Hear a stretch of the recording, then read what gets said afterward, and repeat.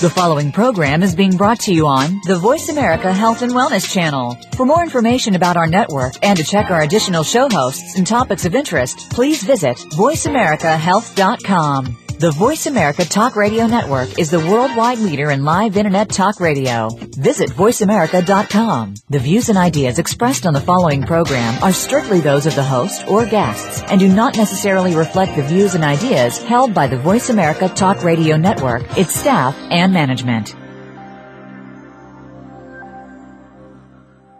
Good afternoon and welcome to 1 Hour at a Time. Recovery begins with education, and host Mary Woods is here to educate individuals and families and provide support through the recovery process. Now here's your host, Mary Woods. Welcome everyone to 1 Hour at a Time. This is Mary Woods, the Director of Westbridge Community Services, and I hope you all had a wonderful Thanksgiving. I'm very excited today as our guest is Dr. David Mee-Lee, who I'm sure most of you are totally aware of. And for those of you who aren't, Dr. Mee-Lee is a leading expert in co-occurring substance use and mental disorders with over 30 years' experience in person-centered treatment and program development. Dr. Mee-Lee is not your usual psychiatrist, nor is he your usual educator. Dr. Mee-Lee writes and speaks in down-to-earth, jargon-free language that makes learning challenging and enjoyable. People consistently express satisfaction with this combination of rich content and practical approach delivered in an engaging style. His down-to-earth upbringing in Australia, coupled with his Chinese heritage, makes for an interesting mix of dry humor and quiet wisdom. Dr. Mee-Lee is a board-certified psychiatrist and is certified by the American Board of Addiction Medicine. Dr. Mee-Lee has trained and consulted for hundreds of organizations, ranging from small mental health centers to government departments and national behavioral health care companies. Dr. Mee-Lee has also authored a number of book chapters and papers in a variety of professional publications. He is the chief editor of the ASAM Patient Placement Criteria, and he is a senior advisor to the Change Companies. Welcome, Dr. Mee-Lee. Thank you very much, Mary. Well, today we're going to talk about the clash between mental health and substance abuse, and that has been going on since probably the beginning of time. And I was wondering, from your perspective, what do you see as kind of the root cause of the clash? Well, you know, in the United States at least, general health care and mental health in particular has often, over the years, shunned addiction treatment. And in that vacuum, addiction treatment, Alcoholics Anonymous, and the wonderful work of AA and 12-step programs in many ways stepped into that vacuum some decades ago. And out of that, I think, has developed an addiction treatment system which has not always had a close relationship to mental health and the rest of healthcare and vice versa. So there have been some historical roots to why we've often come to serve people with co-occurring mental and substance disorders from different sides of the fence. Well, you know, I think it's really interesting because historically, when you look at the founders of AA, Dr. Bob was a practicing surgeon and utilized the hospital that he worked in to help treat people, especially to help detoxify them. And Bill Wilson was in clinical trials for all types of for bipolar disorder and depression. So the two founders certainly had a close connection to mental illness. That's right, and we forget some of those roots, and that was sort of rich in really beginning a chance for integration way back then. But somehow, between the development of different treatment systems, different funding systems, different licensing, and even more importantly, the fact that unfortunately many people in mental health are not taught about addiction, and many people in addiction treatment are not taught about mental health, or at least that's historically how it's been. Right. We've perpetuated a big gap between mental health and addiction treatment systems, I'm afraid. And mental health care, I mean, goes back, people have been trying to be treated for mental health care back since, I don't know, the 17 or 1800s in America, where there's been well-developed asylums for for lack of a better word. Right. Different medications that were developed to treat people, hydrotherapy, all kinds of things. Where with addiction treatment, there's been some of that, but it hasn't been to the same degree. And for whatever reason, medication seems to be more suspect with addiction treatment than it is with mental health treatment. Right. And I think some of that, at least in the United States, has come from our 12-step recovery routes as being the beginning of addiction treatment in the United States. That's not as much of an issue in Australia and Europe and Canada and other countries. My mother graduated from nursing school in 1939, and she used to tell about these horrific clinical experiences when people would come onto a ward and they'd be in DTs, and they really couldn't do anything for them but, like, restrain them and kind of keep them from, aspirating while they were going through the horrors of the DTs. And that was a very fixed memory for her. And when I went to nursing school, it was right about the time they decriminalized alcoholism in New York State. And nurses pretty much felt like, you didn't want to have an alcoholic on your floor. I mean, they were bothered. They were just seen as second class or even third class citizens. I remember George Valiant, who really has done a lot in addiction treatment as a psychiatrist as well, but he was saying years back outside the emergency room or above the door of the emergency room of Cambridge Hospital in the Boston area in Massachusetts was the unwritten sign that said alcoholics need not apply. And that's really how it's been in healthcare and mental health too, that we don't want to work with those people kind of thing. Right. And, I think one of the ironies from my perspective is that with the advent of benzodiazepines, which has made withdrawal from alcohol a much safer experience, it's also created within the addiction community a real bias against benzodiazepines because of the addictive properties. Right. And that seems to be an ongoing clash, too, between mental health and the addiction world. And not just benzodiazepines, but psychostimulants for ADHD and people who happen to have chronic pain. The interface between these admittedly addicting medications comes up when we have to look at people who often have co-occurring issues. Not everybody fits neatly into either mental health or addiction or physical health. So how do we go about trying to bridge the two philosophies?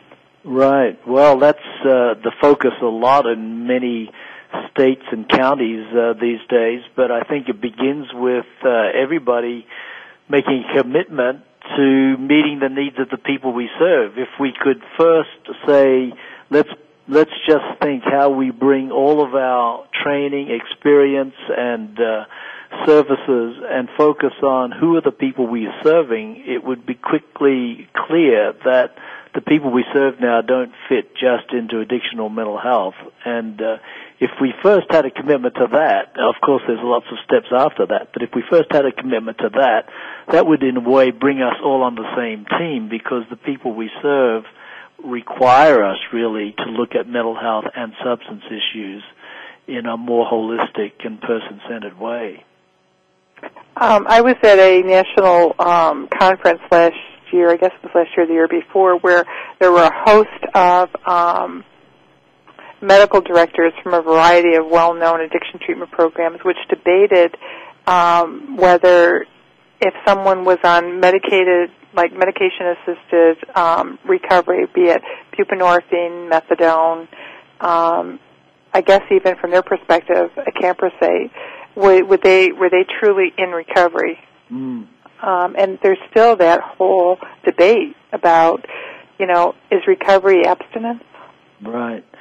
Yes, I mean these are some of the attitudinal issues that we are still needing to struggle with and work with, because those are the debates that go on. What worries me about those debates is it leaves out of the picture what is the effectiveness of the work we're doing. We shouldn't be treating people by policy or ideology, but more looking at what are the outcomes of the work that we're doing, and are we succeeding as much as possible in helping people get into recovery by whatever means that takes.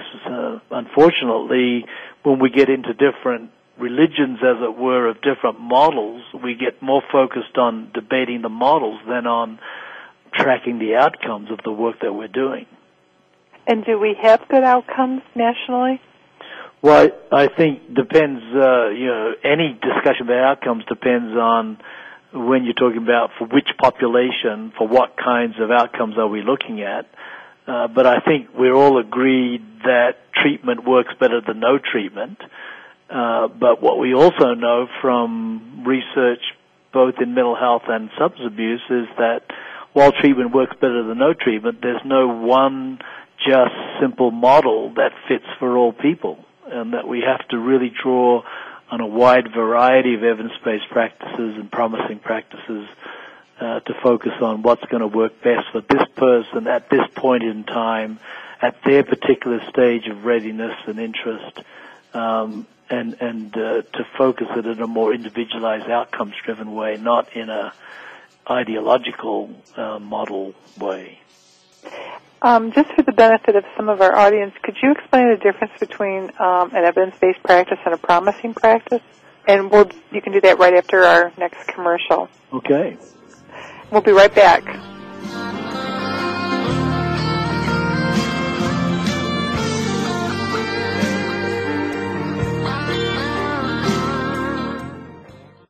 You're listening to Voice America Health and Wellness.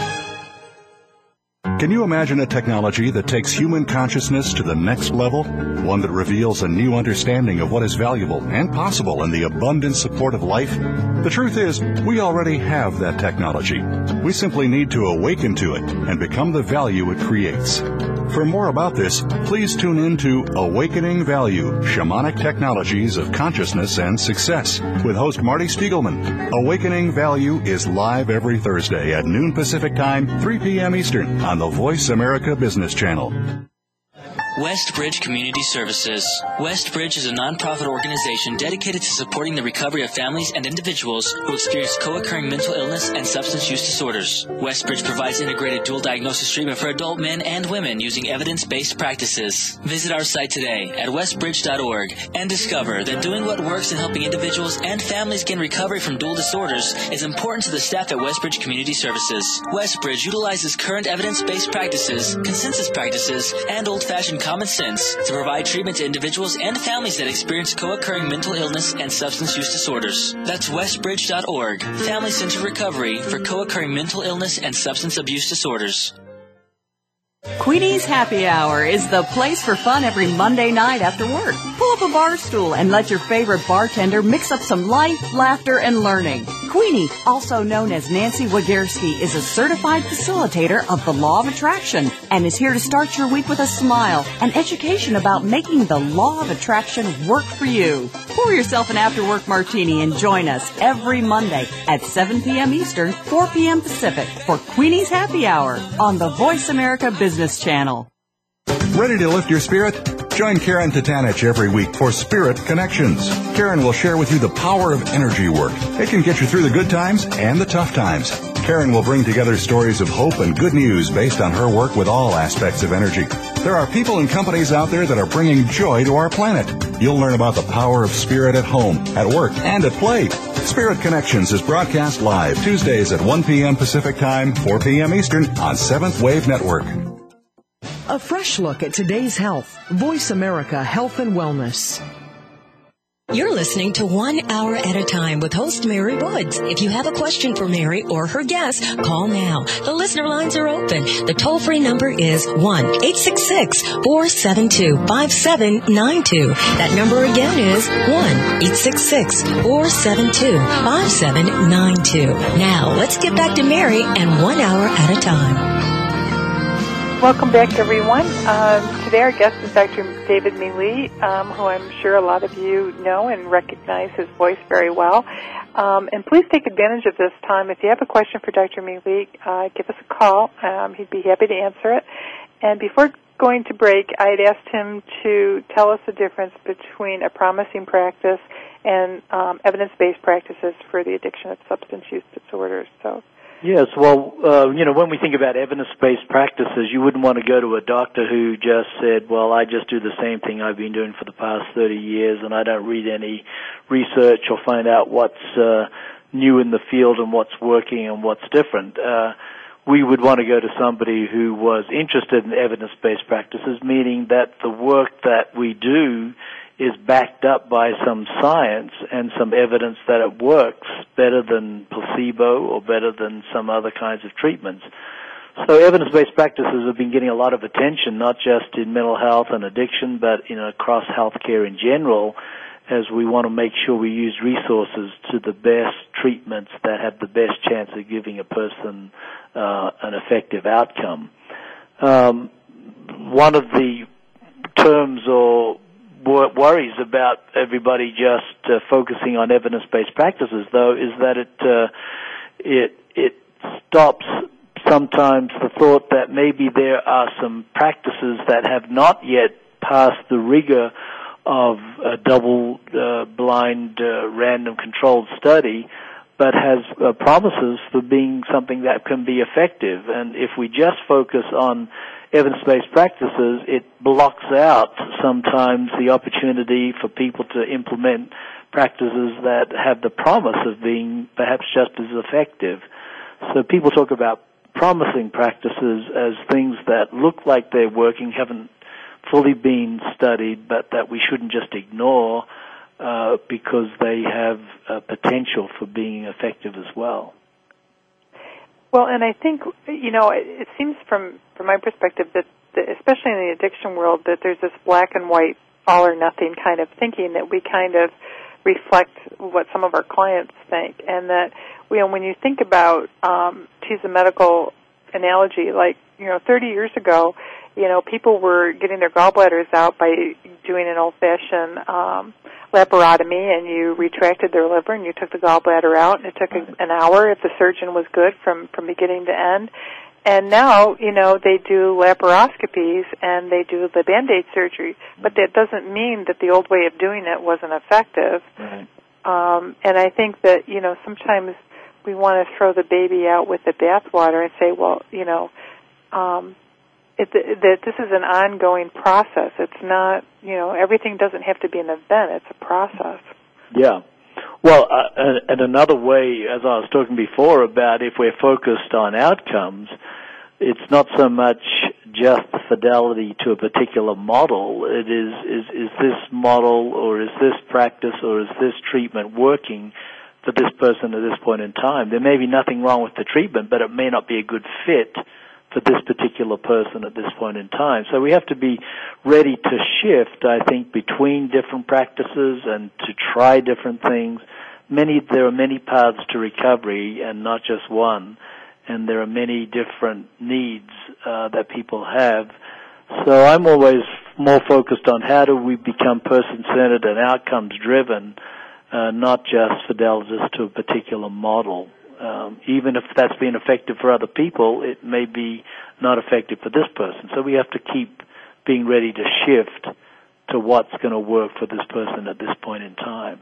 And I think that's a really good point, because when we talk about the medications that are currently available for folks to help assist in their recovery, we don't have a wide range of them, but some of the medications are very effective for some people, but some of the medications some people have a very poor response to, but that doesn't make that a bad medication. It's just not the right fit for that individual. And I think people don't understand that either. It's like, well, camprosate didn't work for John Doe, so it isn't any good. Yeah, we wouldn't say that about antibiotics or about blood pressure medication or cholesterol medication.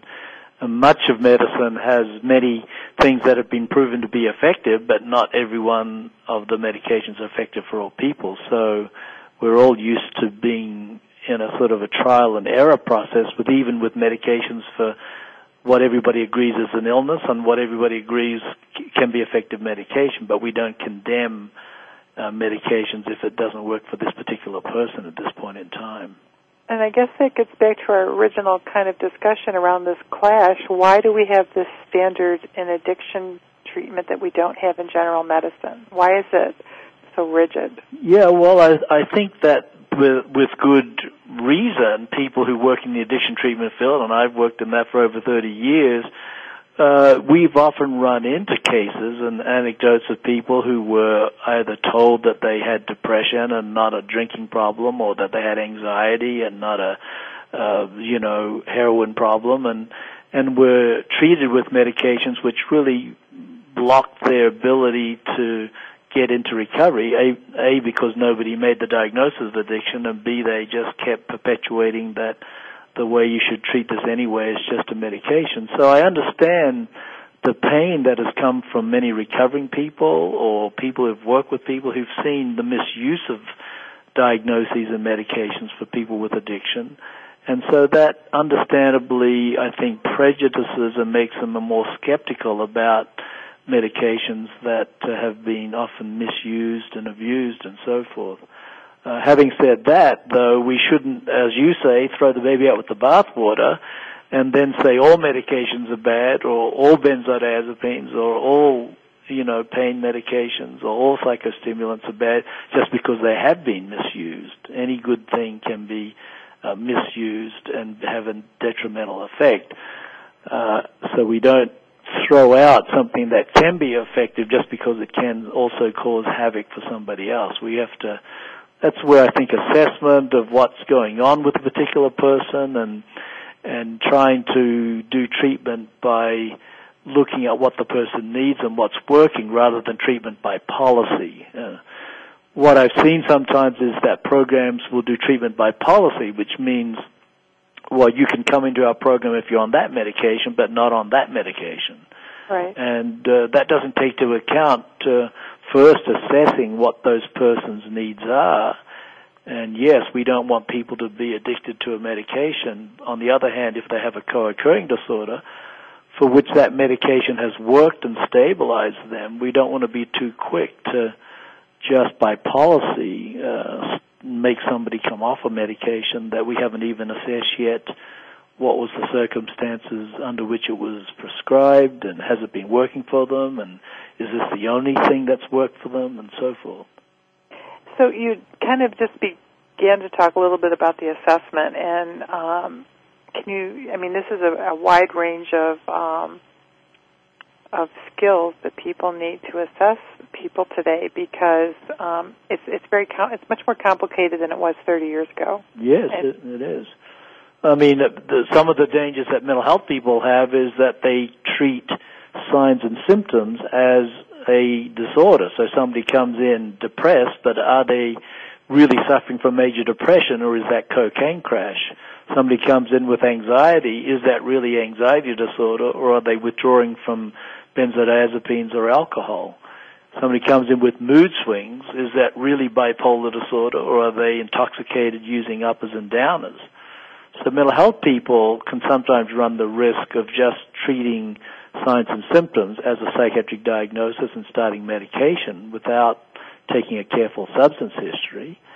Addiction people can sometimes have the opposite problem, saying, well, you're depressed, well, that'll go away once you get through detox, or you're having mood swings, well, that's just because you're doing uppers and downers, don't drink and go to meetings, and then not sort of really explore for a co-occurring problem that may be accounting for why recovery is not going well or why the person may be relapsing.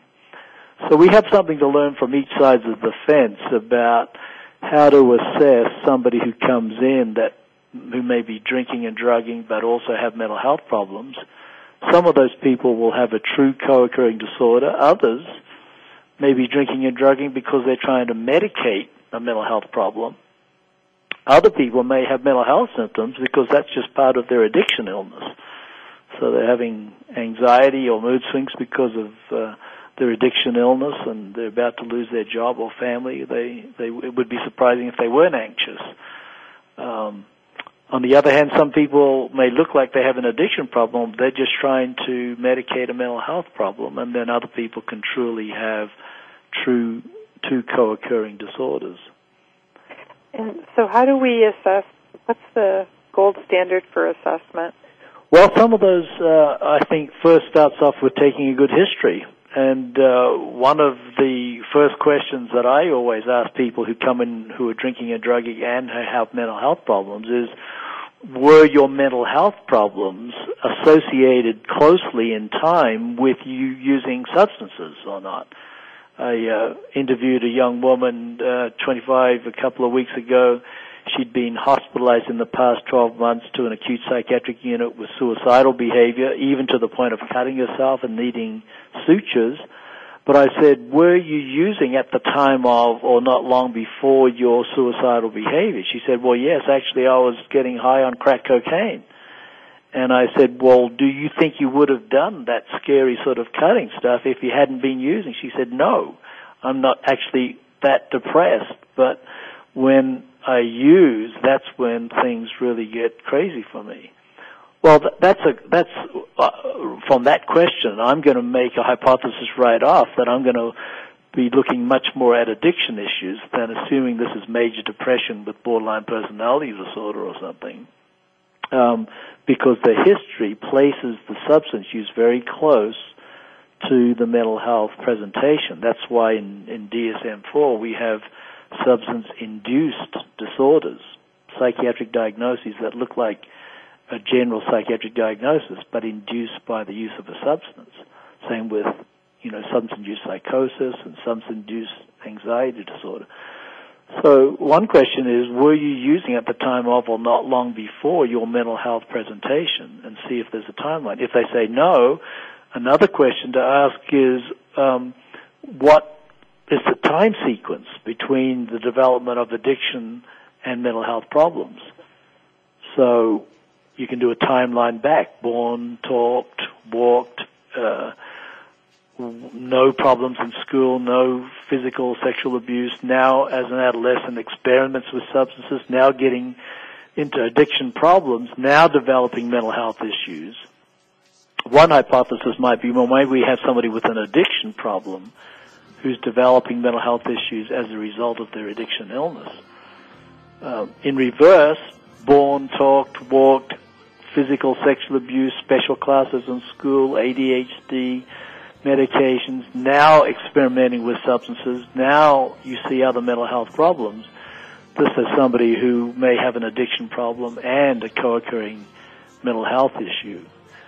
So sometimes just looking at the time sequence can at least give you a hypothesis about which to make some decisions. And we'll be right back. Please give us a call if you have questions for Dr. Mee-Lee.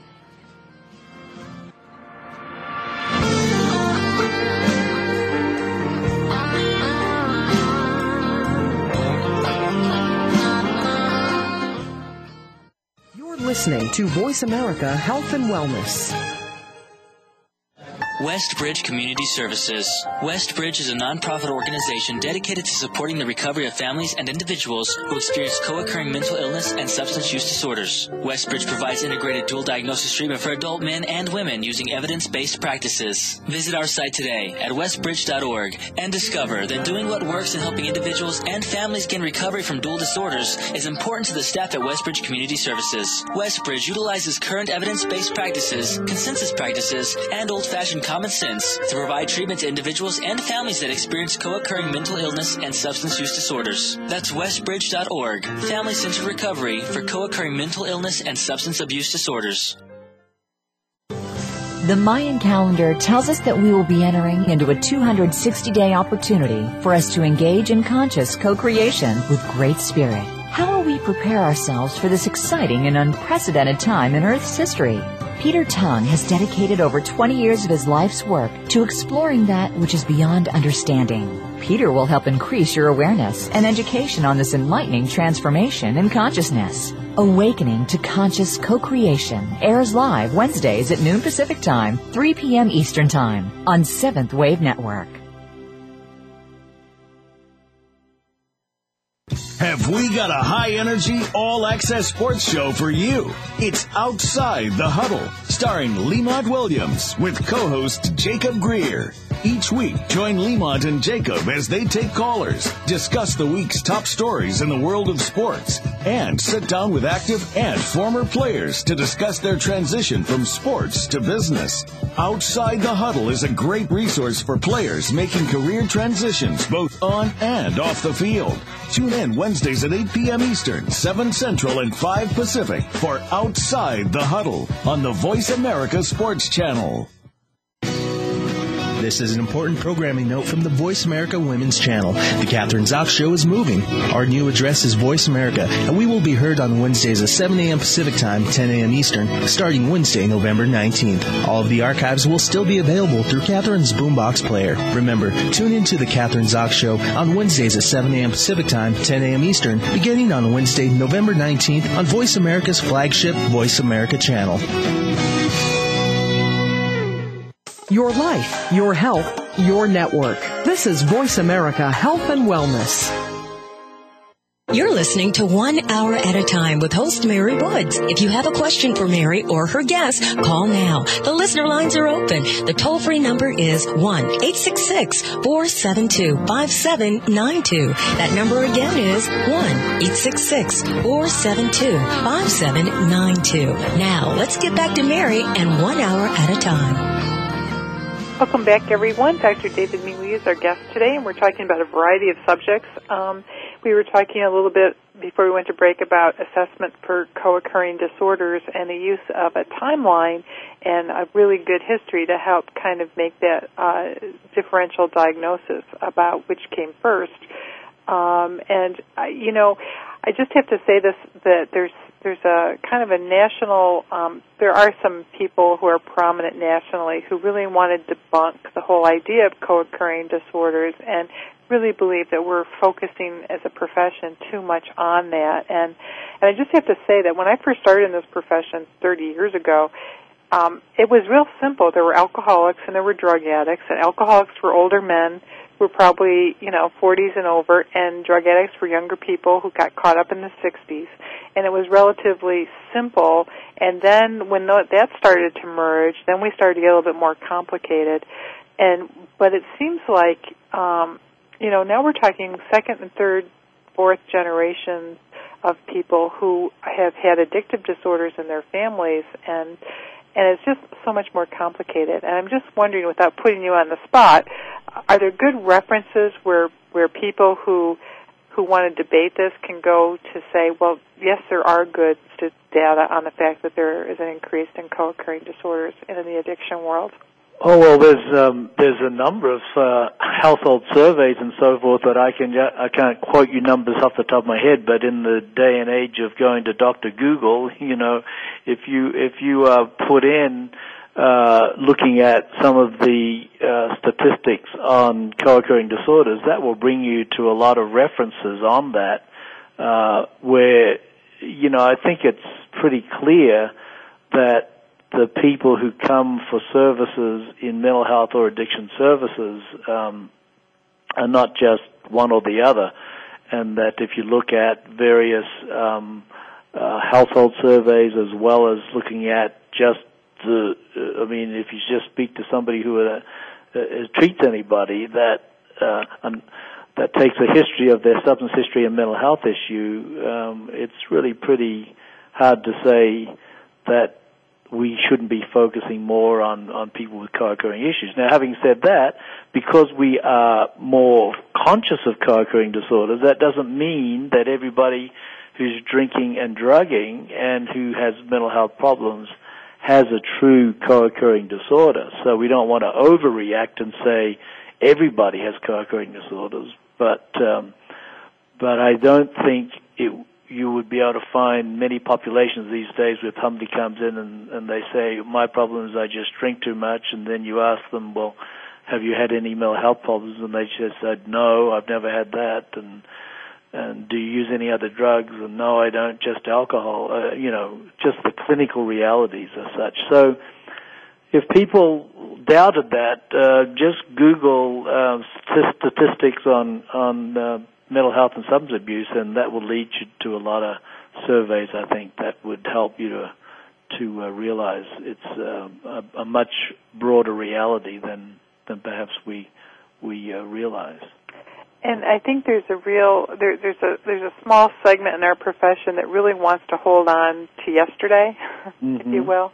And I think that, as they say in self-help, is yesterday's gone. And, we have to live in today. And I think that folks that try to go out and debunk current research or debunk things that don't believe what their policy is or don't reflect what their personal policy is or their company's policy or their own personal beliefs, that's not good for anyone.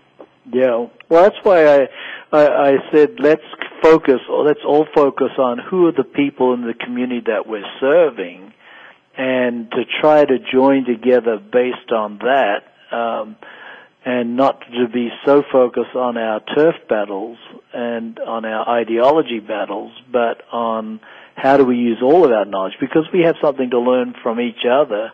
Mental health has things to learn from addiction treatment in terms of the focus on recovery and holistic growth, not just symptom management.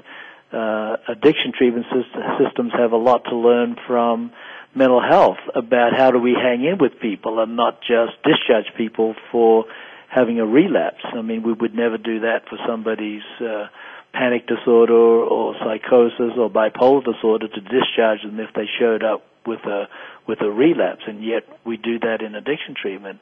And both mental health and addiction has a lot to learn from what's happening in general health now, where there's an increasing focus on wellness and on engaging people in self-management of their diabetes and other illnesses.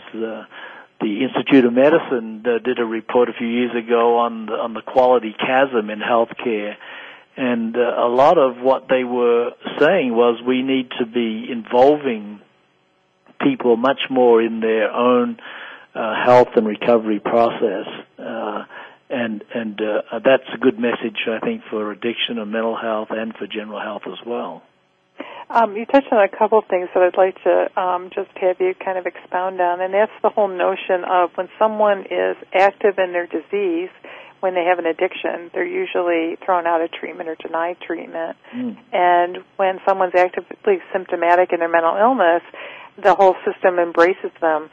It's like it becomes like almost a crisis moment. Okay, somebody's really psychotic, we have to do something. Oh.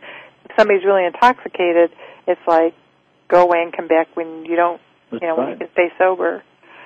Yeah, I mean, it is a crisis moment. If somebody's drinking a drug, we need to intervene with that and try to cut that short. When often we have said in the past, if you use, don't come to treatment and come back when you're stable. Or if they do come to treatment, we say go away until you're stable. We would never do that for any other illness.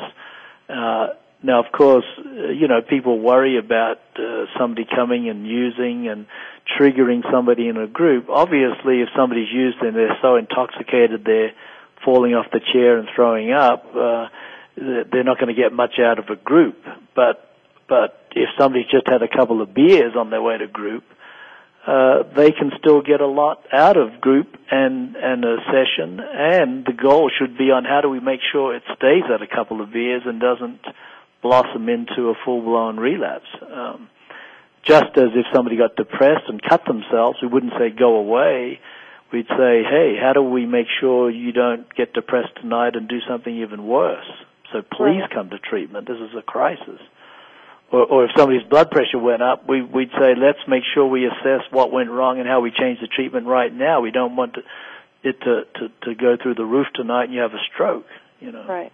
Right, and if we are truly person-centered, then people who are ambivalent about their substance use probably shouldn't be in a group with people who have been abstinent and sober for a long time. Well, I wouldn't say they don't have to be in the group, but what you would be doing with a person who's ambivalent would be different from what you're doing with a person who is fully aware and wants recovery. I mean, if you think about an AA meeting, you can have somebody with 3 hours abstinence sitting next to somebody with 30 years of grateful recovery, sitting next to somebody who's not sure they have a problem, is just there because they want to stay out of jail, sitting next to somebody who's absolutely sure they have a problem. And yet healing things can happen if we meet people where they're at. So if you have a person who's ambivalent about a problem, but you're trying to get them to develop a relapse prevention plan with other people who are sure they're having a problem, then you're getting people at different stages of change to be doing the same treatment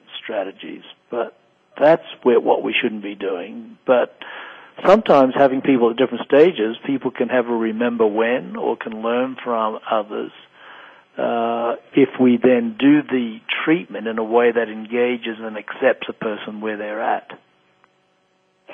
You know, one of the things that I heard you say a number of years ago at a training on motivational interviewing, which I've used ever since, is that everybody wants something, you know, and that if we look at each individual and just ask them, what do you want? You know, do you want to go to school? Do you want to have a hot meal? Right. Do you want your own apartment? It makes it so much easier to treat people when you just focus that simply on someone. That's right, and you'll get to look at the things that you're concerned about, because if we're going to help you get your kids back or get housing, we have to help you understand how you're going to pay for your rent, how you're going to demonstrate good parenting skills, especially if you're intoxicated all day, every day. So we'll get to talk about those things, but it'll be through the door of engaging a person around what's important to them, not what we think they should be thinking about. Right. And I think so often we try to impose what we think they should be thinking about. We're currently working with a young man who doesn't want to, he experiences a lot of psychosis and mania, and he doesn't want to be on meds, but he wants a hot meal and he wants a warm place to sleep. And right. So we have something to work with, right. You know. And so that's how we've been trying to engage this young man. And you know, and it's a beautiful thing to watch, because people will say, "Oh, wow, you guys are great. You're giving me a hot meal with my Zyprexa." Yep, right. You know, and after a couple of weeks of hot meals with Zyprexa, his thoughts clear, and it's so much easier than just go away and come back when you're ready to take meds. I think that's one of the interesting things in AA about attraction, not promotion. We want to attract people into recovery, not beat them over the head. Right. And we'll be right back with Dr. Mee-Lee after this next break.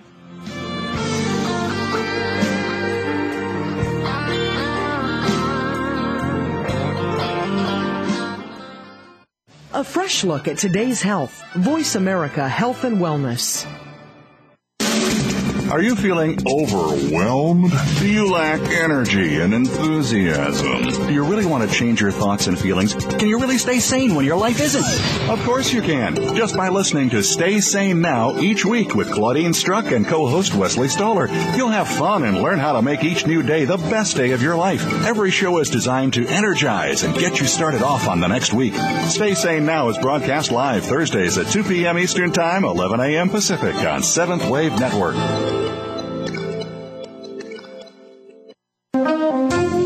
Two views. Different topics. Questions. Answers. News. And advice. You'll want to check out Eco-Man and the Skeptic live from Philadelphia University. Every week, join hosts Rob Fleming and Chris Pastor as they tackle a different topic on sustainability. You'll hear all sides of the issue, supported by guests who provide valuable insights. Get ready to be engaged, educated, and entertained when you tune into Eco-Man and the Skeptic. Broadcast live every Wednesday at 11 a.m. Eastern Time, 8 a.m. Pacific Time on the Green Talk Network. Westbridge Community Services. Westbridge is a nonprofit organization dedicated to supporting the recovery of families and individuals who experience co-occurring mental illness and substance use disorders. Westbridge provides integrated dual diagnosis treatment for adult men and women using evidence-based practices. Visit our site today at westbridge.org and discover that doing what works in helping individuals and families gain recovery from dual disorders is important to the staff at Westbridge Community Services. Westbridge utilizes current evidence-based practices, consensus practices, and old-fashioned common sense to provide treatment to individuals and families that experience co-occurring mental illness and substance use disorders. That's westbridge.org, family-centered recovery for co-occurring mental illness and substance abuse disorders. Are you destined to be an everyday change agent in your organization, your relationships, your community? Learn how to become one when you tune in to The Change Agent on the Voice America Variety Channel. Justin A. Flunder, the Chief Change Agent leader of the Flundonian Group, will help you examine every aspect of your personal and professional life. By observing your own thoughts, words, and actions, you will become the everyday leader that you are meant to be. The Change Agent airs live Thursdays at 11 a.m. Pacific, 2 p.m. Eastern on Voice America Variety.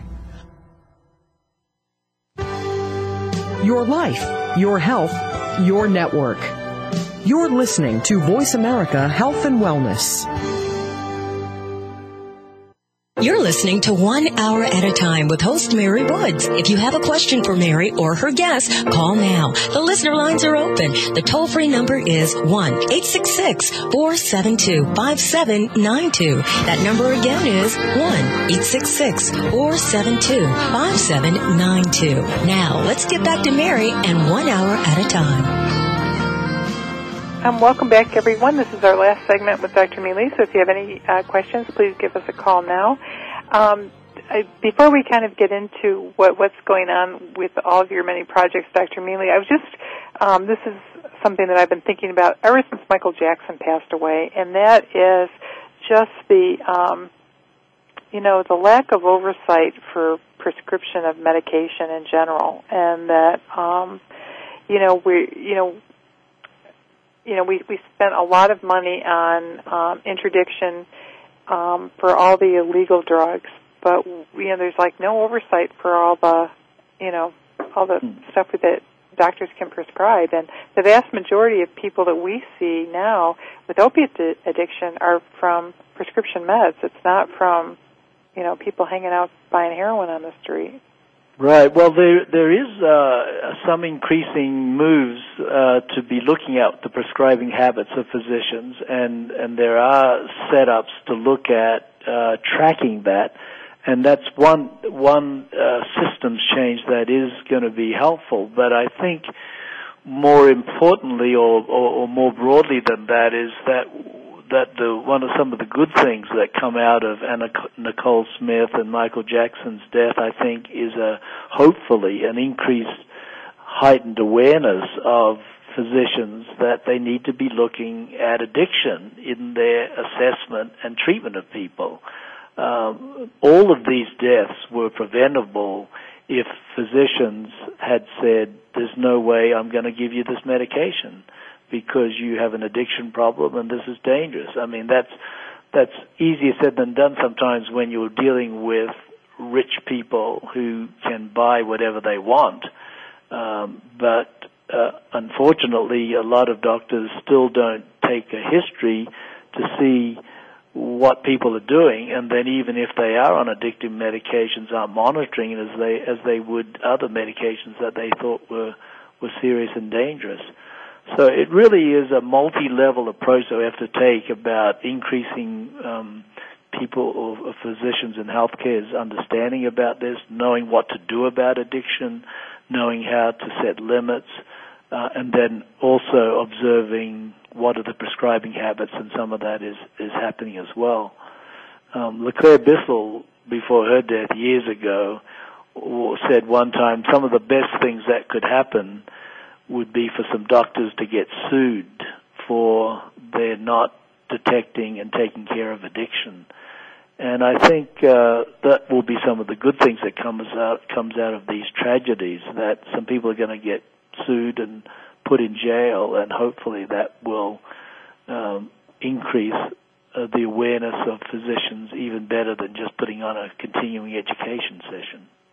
Is the American Board of Addiction Medicine doing any type of consciousness raising for physicians in general? Are there any courses that general physicians can take? Well, I don't think the American Board of Addiction Medicine's primary focus is that, but what is happening in a big way with NIAAA, the National Institute of Alcoholism and Alcohol Abuse, is a very strong push around screening and brief intervention and referral to treatment. And in the past couple of years, a CPT code now where any physician can be paid for doing screening of alcohol and other drugs. And if people go to NIAAA's website, there's some nice training videos for physicians looking at real cases that can be an interactive learning process where people can begin to learn how to screen for alcohol problems and other problems as well, and how to intervene with that. So NIAAA is putting a lot of resources into trying to tap into those 20 or so million people 12 years and older who need addiction treatment but either don't think they have a problem, or if they do think they have a problem, don't reach out for help.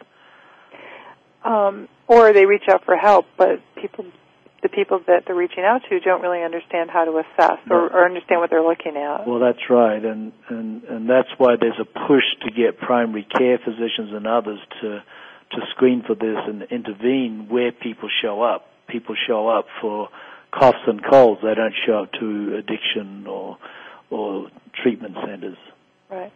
When I got out of nursing school in the early 70s, I worked in the operating room, and we used to know the drinkers by the amount of sodium pentothal it took to put them to sleep. And everybody would comment on it, but in the OR, but I don't think it ever got commented on post-op. Right. You know, and they'd be there for gastrectomies and vagotomies and all these alcohol-related surgeries, but I don't think anybody ever addressed their alcohol use.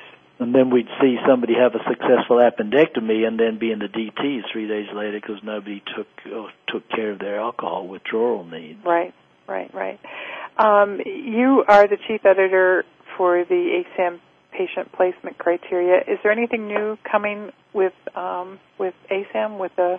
Yes, well, there's a supplement. It's called the Patient Placement Criteria Supplement for the treatment, pharmacotherapy of alcohol use disorders. So this is going to be a supplement that will be coming out within the next 6 months, probably, to a supplement to the criteria, focusing more on pharmacotherapies for alcohol dependence. So that's something coming in. We're not revising the whole ASAM criteria. There's nothing in the works on that. We feel that we need to focus more on helping people use it rather than changing it all again. But there will be the supplement that will be coming out. Are you going to continue to do consultation for organizations? Yes, well, I'm going to be continuing to do training consultation, but, Mary, this gives me an opportunity to let people know that something brand new starting in January 1 for me is that I'm going to be taking on the position of Senior Vice President for the Change Companies, which is, if you go to changecompanies.net, you'll see they've been in the field for nearly 20 years, but a lot of people don't know about them and have some wonderful interactive journals that are being used in all 50 states for clients to have workbooks to be working on in terms of their own treatment. Many criminal justice and drinking driving education programs and treatment providers already use their journals. But I'll be expanding things out with the Change Companies to make more available, affordable training and consultation. And where can people get a hold of you? And also your little newsletter that you should tell people about as well. Yeah, well, right now, if you go to www.davidmeeley.com, you'll be able to see everything about where I am and what I do, but especially to sign up for a free e-newsletter called Tips and Topics. And you can also search 6 or 7 years of back issues. So a lot of free stuff there that you can get, and I send out a monthly e-newsletter. Take a look at that and sign up for it. And Dr. Mee-Lee will also be presenting at the CCAD conference in February in Nashville. And thank you so much, Dr. Mee-Lee, for spending this hour with us. Sure. Thanks for having me, Mary. Have a good week, everyone.